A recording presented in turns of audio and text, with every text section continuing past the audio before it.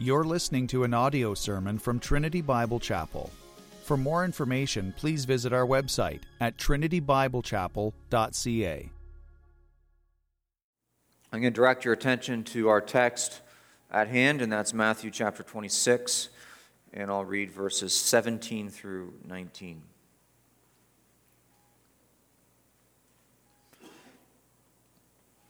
Now, on the first day of unleavened bread, the disciples came to Jesus, saying, "Where will you have us prepare for you to eat the Passover?" He said, "Go into the city to a certain man and say to him, 'The teacher says, my time is at hand, I will keep the Passover at your house with my disciples.' And the disciples did as Jesus had directed them, and they prepared the Passover." Please bow with me for a word of prayer.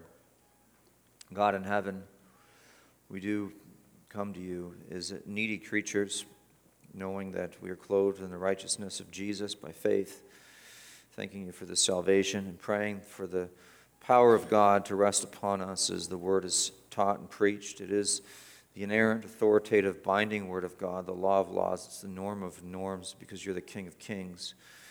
And so help us to heed it. And for those who are among us who don't know Christ, would they be saved, and would backsliders be restored? Would your church be strengthened, and would all the hearing and preaching of your word, please, dear God, be anointed? And it's in Christ's name we pray. Amen. The Holy Week is where we are as we look at the narrative of Matthew's Gospel. This is leading up to the Passion of Christ, Passion Week. We found that the religious leaders are now plotting to kill him. They're looking for the opportunity, and in fact, they found the opportunity in Judas Iscariot, the traitor. The plot to kill Jesus was hatched on the Tuesday evening, after Jesus had been preaching in the temple all day and then preached on the Mount of Olives. The chief priests, the leaders, the people that were in the higher echelons of society, plotted to kill Jesus right after they listened to his preaching. They were so enraged by it. This passage today occurs on the Thursday. The crucifixion's on the Friday. So the plot, Tuesday, this passage Thursday, crucifixion, Good Friday. Don't know what happened on Wednesday. But so we jump from Tuesday to Thursday here. And early on this Thursday morning, I suspect, Jesus instructs the disciples to prepare the Passover meal. Passover season is upon them, and they need to prepare the Passover. And from that, there's 3 points that I'm providing to outline today's text. 1, the disciples' meekness. 2, the Savior's delight. And 3, the pursuit of obedience. We see a really warm-hearted and encouraging text this morning as we see this little story leading up to the crucifixion of Jesus Christ, as we learn of our Savior's heart and of his goodness. And we actually see a really good side of the disciples in this story that deserves to be imitated. We'll see the disciples' meekness, number 1. Number 2, the Savior's delight. And number 3, the pursuit of holiness, or the pursuit of obedience, rather. There's a couple of applications that come to mind as I look at this text, and one of them is that the disciples offer to us a very good example of meekness. This is a high point in their discipleship, and this is an example that's worth pursuing. And with their example of meekness, we see what really delights the Savior. And he delights being with his people. Loves being with his people. And so we see this example of meekness, and we see the delight of the Savior in the presence of his people unfold in these 3 points that I mentioned. The disciples' meekness, the Savior's delight, and the pursuit of obedience. The disciples' meekness, the Savior's delight in the pursuit of obedience. Let's look first at the disciples' weakness, please. Or meekness, rather. The disciples' meekness. Not weakness, meekness. They're distinct. I think there's been a lot of misunderstanding as we consider what it is to be meek. So many think that meekness means you're a compliant person when it comes to your dealing with people, whether good or bad.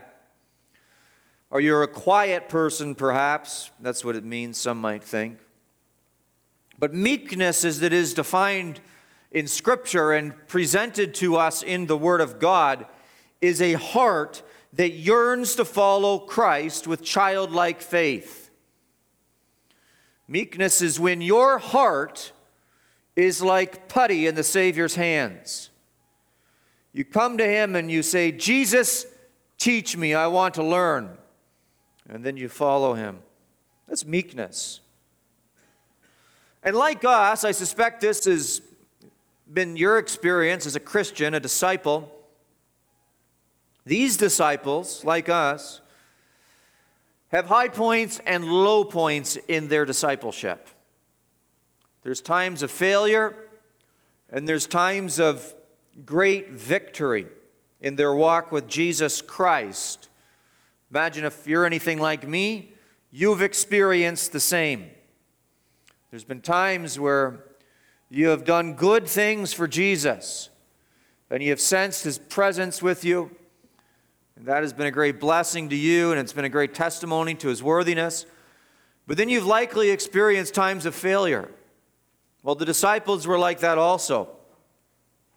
This is a high point. This is a time of victory, and this is a story in the life of the disciples that is worth emulating, worth following. That's why I slowed it down in part for these 3 verses this Sunday, because I wanted to point out how touching I think so much of this story is. Of course, as I said, this was on a Thursday. Verse 17 tells us, as we look at the disciples' meekness, now on the first day of unleavened bread, the disciples came to Jesus. They wanted to prepare the Passover. So verse 17 carries on. The disciples came to Jesus, saying, "Where will you have us prepare for you to eat the Passover?" Now, the Passover was the feast of the unleavened bread, and so I need to explain this for you. What's going on as they ask Jesus to prepare the Passover. It's the feast of the unleavened bread and the Passover kind of go together, and they're Old Testament celebrations, Old Testament festivals that the Bible instructed the disciples, or at least the people of the Old Testament, to obey. They had various feasts and festivals throughout the year. And one of those feasts and festivals was the feast of the Passover, and it went together with the unleavened bread. And here they are, the disciples are with Christ, and they want to keep the feasts properly. They desire to keep them as they've been instructed, and they desire to keep them in a way that accommodates their Lord. So this is instructive to us. There's some details that go into these feasts. Into the preparation and execution of the feasts themselves, there's some particular details that must be followed, and the disciples are very careful to desire to and uphold these details. And that tells me something. Because they want to follow God's orders and design for these feasts. You say, well, what's the big deal about following God's plan for making a supper, making a meal for people? Well, what's important is that God had instructed them to do it. And God instructs us to do something, we ought to follow through and we ought to execute properly. We got no business messing around with what He's properly laid out, and our business is simply to obey. And the disciples, they want to obey. And that's meekness. That's meekness. It's a desire to obey the Savior in all things. But I should explain what these celebrations were and what they represent. In order to explain that, we're going to look at the initiation of these festivals in Exodus 12 for a moment. And in Exodus 12, we find the Feast of the Unleavened Bread and the Passover discussed and ordered by God in preparation for the Exodus from Egypt. So the Hebrews had been slaves for many years in Egypt. God is getting ready to execute his great deliverance. And as he's preparing to execute his great deliverance, he tells the people to prepare meals, teaches them how to prepare meals, and teaching them how to prepare these meals, he tells them that these meals shall be participated in and honored by them and their children and their children's children. And in preparation for the day of the Passover, the families had to fetch a lamb. In fact, the head of the household, the father, had to fetch a lamb on the 10th day of the month. Exodus chapter 12, verse 3 says, "Tell all the congregation of Israel that on the 10th day of the month every man shall take a lamb according to their father's houses, a lamb for the household. This lamb, having been fetched on the 10th day, is to be killed, slaughtered on the 14th day." Verse 6 of Exodus 12 says, "And you shall keep it until the 14th day of the month, when the whole assembly of the congregation of Israel shall kill their lambs at twilight."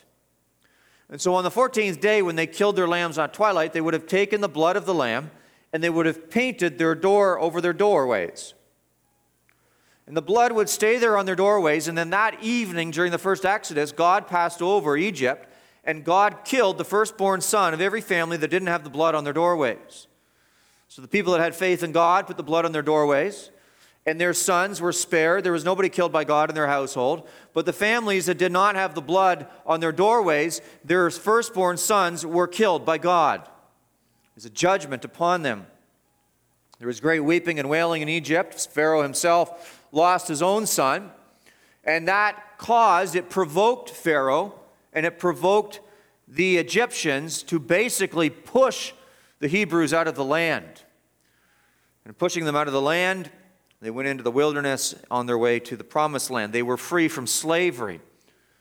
So it was the blood of the lamb that led to their freedom from slavery, as that was painted on their doorways. And this, the execution of the lamb, the slaughter of the lamb, began the feast of the unleavened bread. So the Passover lamb leads to the feast of the unleavened bread. Chapter 12, verse 15 of Exodus says, 7 days you shall eat unleavened bread, and on the first day you shall remove leaven out of all of your houses. For if anyone eats what is leavened from the first day until the seventh day, that person shall be cut off Israel. And that lasted, they weren't allowed to eat leavened bread for 7 days. Verse 18 of Exodus 12 says, in the first month, from the 14th day of the month, at evening, you shall eat unleavened bread until the 21st day of the month. So 7 days, they weren't allowed to eat it. And the reason for this is that when the Hebrews left Egypt, they left the Egyptian leaven in Egypt and didn't take the leaven of Egypt with them to leaven their loaves. It's an interesting concept. It was a sign, a symbol by God that they weren't to take their leaven with them. Any of you that's done any baking, you know that to leaven the loaf, you use a live culture. And that live culture multiplies itself over time, and then you take a little piece of that live culture, you work its way into the loaf, and it leavens the loaf. It lightens the loaf because of the gases that the culture produces. As it multiplies within the loaf, as it leavens it. And I've been told that if you go to various European cities where they've been using different types of leaven for generation, every city or every community will have a different taste to its bread. And the reason they'll have a different taste to their bread, one of the reasons is because they all have their own culture of leaven. If you go to various bakeries that have been around for years, you'll find this. Their loaves taste different than other bakeries. Why? Because they all use the same culture of leaven, and they let that culture multiply. They put it in their loaves. The loaves expand with the leaven, and on it goes, and the leaven multiplies, and they continue to use that same culture. And so this was God's way of telling them that when they leave Egypt, you will no longer taste the taste of the bread of slavery. Here forward, you will taste the bread of freedom. And you leave the taste of slavery behind in Egypt. No Egyptian leaven will be allowed within your midst. And so as a memorial to this, they didn't eat leaven for 7 days after the Passover. Now the Passover itself, the sacrifice of the lamb, there was 200 and the historian Josephus tells us that during the time of Christ, so moving on from the Exodus account that I was in, back up to Matthew 26, as we talk about the disciples' meekness in preparing the sacrifice and preparing this feast, the historian Josephus tells us that at the time of Christ, there were about 250,000 lambs sacrificed every Passover. Once a year, the people would bring into town 250,000 lambs. And they all had to be slain within a few hours in the mid-afternoon. And so you can imagine tens of thousands of lambs being slain in a few hours, and the blood would soak the floor. I mean, I worked in a slaughterhouse when I was just finished Bible college, and we'd do like 2,500 head of cattle a day. That was a lot. But you're talking about over 100,000 within a few hours slaughtered in one place. Imagine the blood that was just pouring out of them all over the place. And they drained the blood into the Kidron Valley. And there was so much blood that was being drained into the Kidron Valley that it stained the valley with crimson for quite a while after the Passover.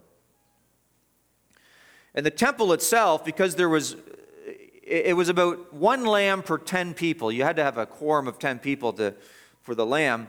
And so there would have been millions of people coming into Jerusalem. And so the temple itself was crowded and busy. Each family would send 2 members of the family in to slaughter the lambs. And all of these lambs were being slaughtered within a few hours. They would have prepared the supper having slaughtered the lamb. And so they have to get their lamb. They go down to the crowded temple. They slaughter the lamb in the temple that's soaked with blood. They leave the temple. They find their place where they have to eat the lamb. Then they have to cook the lamb, and they prepare the supper. William Hendrickson describes the preparation of the supper after the slaughter. He says, "A room of sufficient size must be obtained, and everything in connection with this room and its furniture must be arranged. Besides, purchases must be made of unleavened bread, bitter herbs, wine, etc. The lamb must be made ready for use. The sauce must be prepared." So with all of those crowds and the busyness and the blood and the preparation of the meal, all of this in one day, some of you might ask, why all the hassle? Why all the detail? Why all of the work? It's because God taught them to do it. And when God teaches you to do something, you follow Him in detail.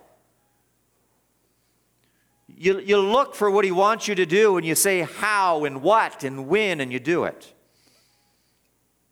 God taught them. And this displays a meekness on the part of the disciples. They're ready to celebrate the Passover. Their hearts are putty.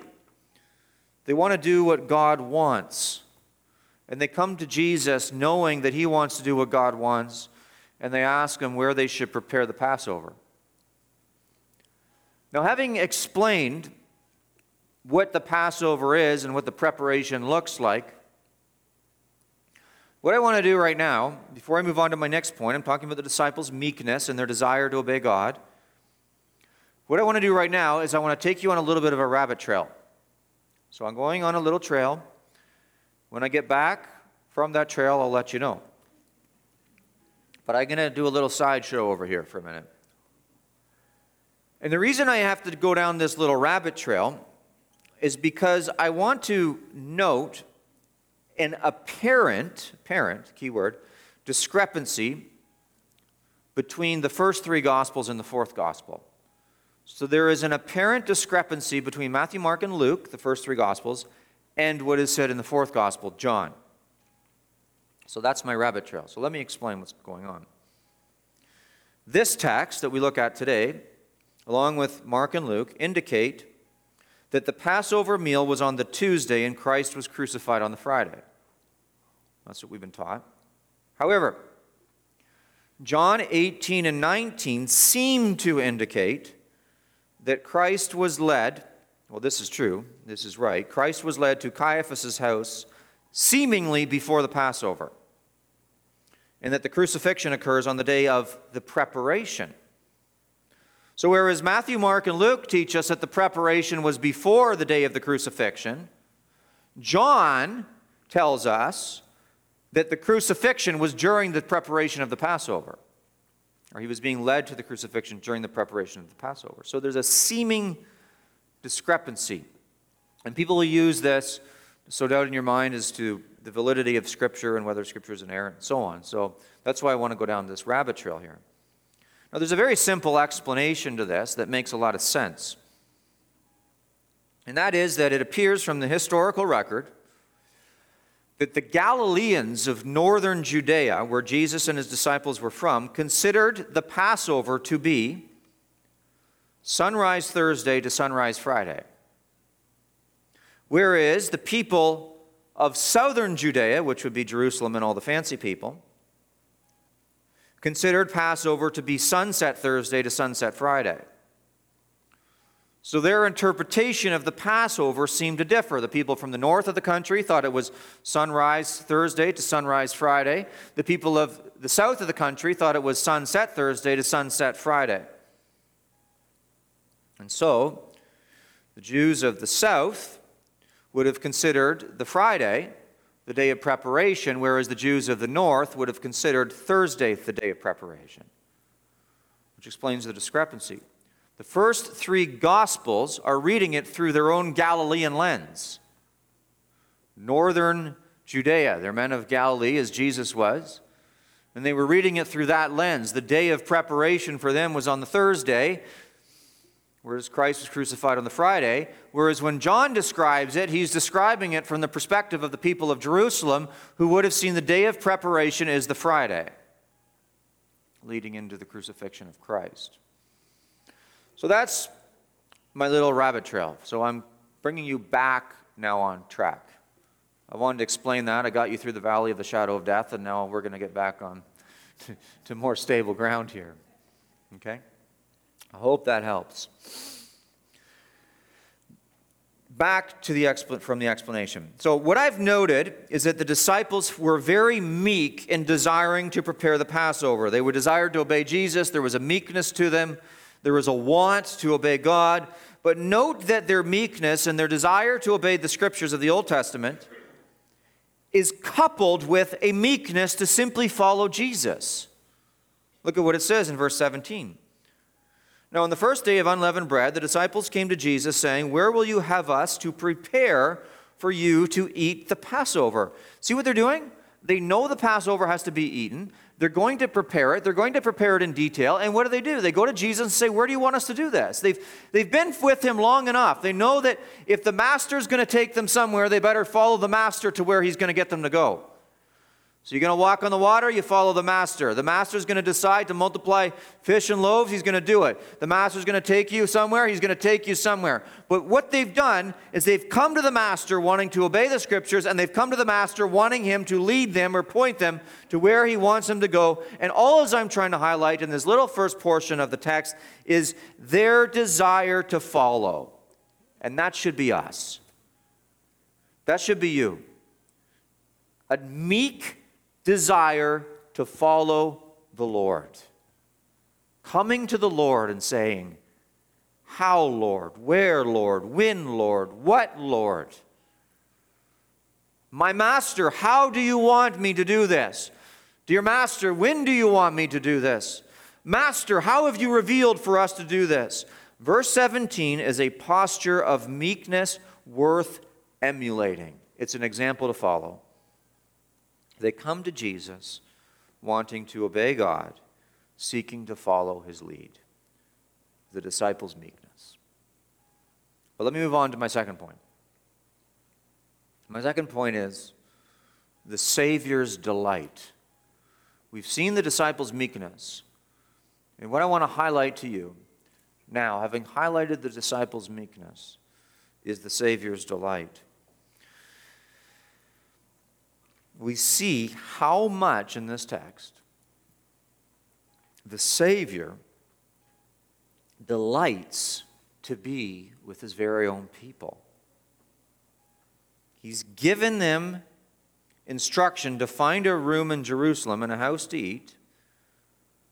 And this points to, I'll develop this, you'll see this points to his delight to be with his people. He enjoys it. Are you one of God's people? You born again, you know the Lord. He likes being with you. He enjoys your presence. He wants fellowship with you. But let's look at the text. I'll explain. He gives them some instructions in verse 18. He answers their question, where do you want us to prepare the Passover? He said to them, verse 18, go into the city to a certain man and say to him. So this certain man could be translated, go into the city and find so-and-so. So what's going on here is Jesus knows who he's talking about. The disciples know who he's talking about likely, but Matthew doesn't mention his name, and he's just described as so-and-so, or a certain man in this text. And then Jesus says, having said, go into the city to a certain man and say to him, he says, this is what you're supposed to say to him, the teacher says, my time is at hand. That's important. My time is at hand. And what's going on here? This is with the backdrop of his death coming. That's what my time is at hand means. God in his decree has determined that the time of Christ's substitutionary death is at hand. His time to be crucified is imminent.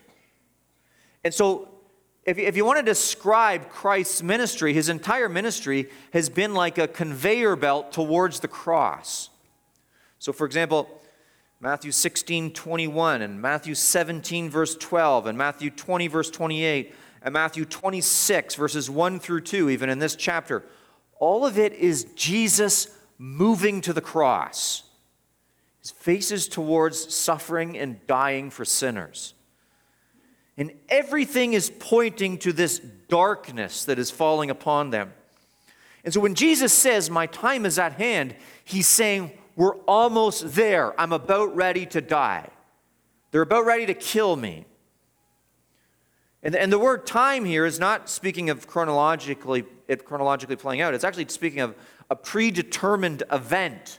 The event is about to happen, in other words. So with that in mind, okay? So keep that in your mind. Darkness has come. The time is at hand. The predetermined death of our Lord is imminent. And what's on his mind? Let's go on in verse 18. He said, go into the city, find a certain man, and say to him, Teacher, the teacher says, my time is at hand. His death is coming.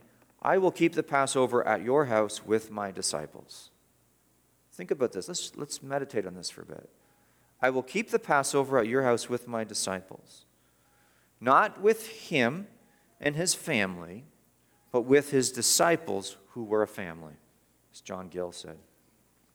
He was going back into Jerusalem, knowing that's where the people were who wanted to kill him, knowing, and I've already explained, that's where he's going to die. In essence, what he's doing with his disciples here is he's saying, prepare the way for my final journey. I am entering into Jerusalem, Jesus is indicating. I'm about to enter in. And what I want you to do is I want you to prepare my final journey as he goes down there to die. Because we already know he's going to die in Jerusalem. He knows that. We've already been told that's where the bad people that are plotting to kill him are, the men of power. They're sharpening their knives, waiting for an opportunity to kill him. And he says, my time is at hand. He knows he's about ready to die. And he says, I will keep the Passover at your house with my disciples. You see what's on his mind here? It's on his mind to keep the Passover as God instructs. And it's on his mind to be with his people. With all of this pressure on him in this moment. Now, if you knew that you were about to be brutally murdered within hours, what would you ask to be done for you? Jesus says, go down into the place where they're going to kill me and murder me and make a meal, and I'm going to come down and eat with you guys. Why? Because he loves the presence of his people. He wants his last time before the crucifixion to be with his very own people. He delights to be with his people. He counts these delights, in fact, to be more important to his own life, because him going down into Jerusalem to be with his people for the Passover feast is actually going to cost him his life, because he's basically going into the belly of the beast. That's where they're going to kill him. So this move, he could have escaped up to Galilee and ran. But he's like, nope. I'm setting my face to Jerusalem. I'm going down there to die, and I'm going to have a good time with my people before they kill me. You see, the price of this Passover meal is his own life. It's going to cost him. And as we think about that, Passover finds its final fulfillment in the death of Christ. I've already talked about that. His is the blood of the Lamb that protects us from the wrath of God. So in 1 Corinthians 5, verse 7, that's why we don't celebrate Passover anymore, because it's fulfilled in Christ completely. But we also remember that the Passover points to the death of Christ, which points to the Lord's Supper. So in one sense, the Lord's table points us back to the death of Christ, right? Which points us back to the Passover. So there's a connection between the Passover, and there's a connection between the Lord's Supper. And so as the Passover, so the Lord's Supper is to be celebrated with God's people. And the Scriptures teach us that Jesus is specially present with us as we celebrate the Lord's Supper. He's there with us as we celebrate it. And so keep all of that in your mind.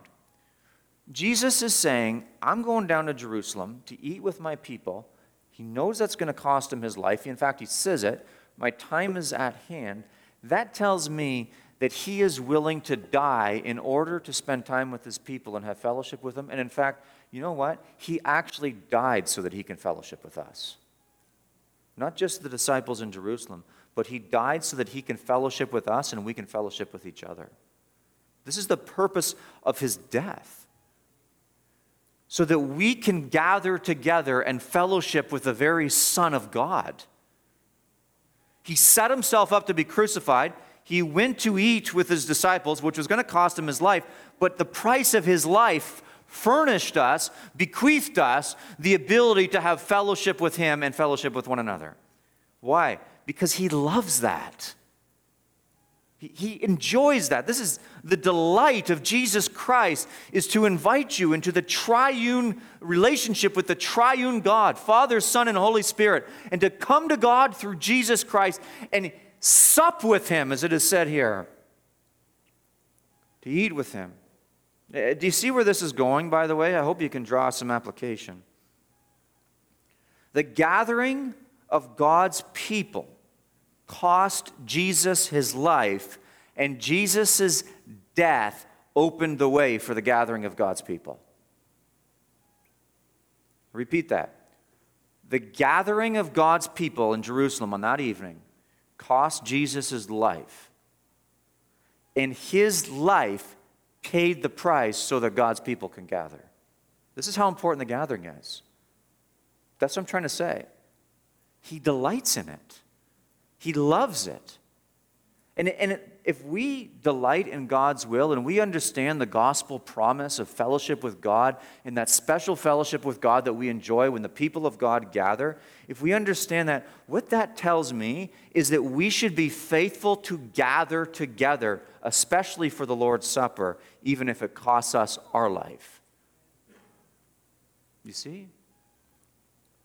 Because we delight in God's will, as Christ did. We delight in each other's presence, as Jesus has taught us to. And we know our Savior delights to be with us when we gather. All of this is pointing to the heart of Christ. Moving into Jerusalem to be with his people, knowing he's going to die.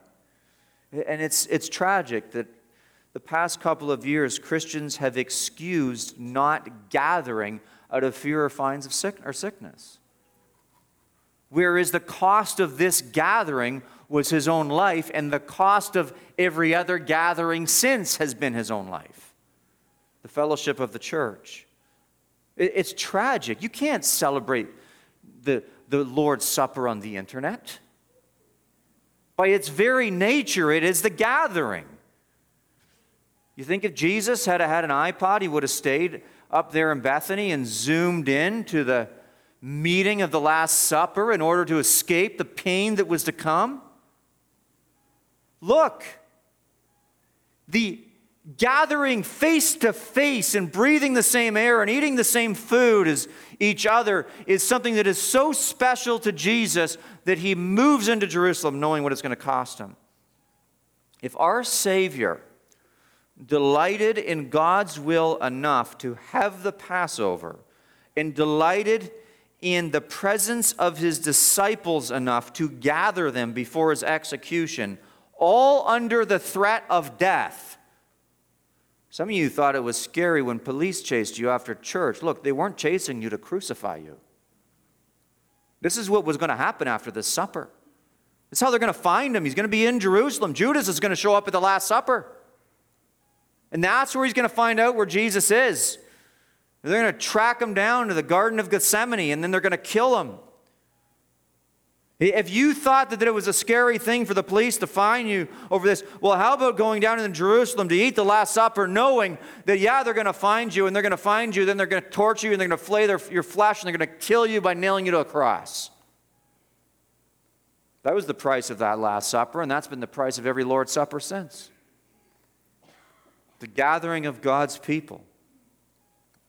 Whether it's fear of sickness, fear of fines, fear of imprisonment, fear of torture, or fear of crucifixion, God's people must gather. It's precious. It's delightful. Our Savior here delights in it. He delights in obedience, and he delights in the gathering. And Matthew Henry said so well on this. He says, wherever Christ is welcome, he expects that his disciples should be welcome too. And when we take God for our God, we take his people for our people. The gathering of God's people around Jesus Christ. With death creeping in, we see what's most important to Jesus. And paramount to his mind is his gathering with his disciples around a meal. His death is pressing in on him.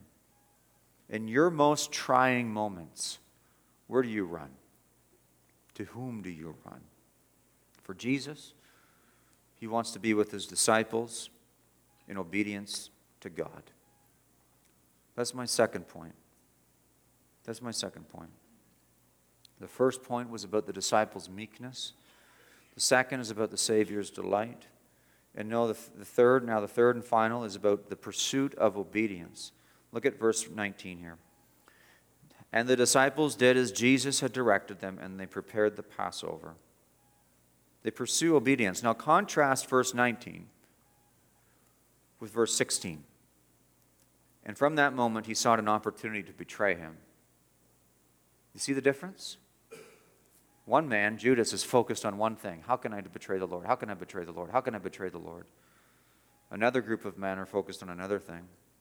I think this is only a couple of disciples at this point in time, as John indicates.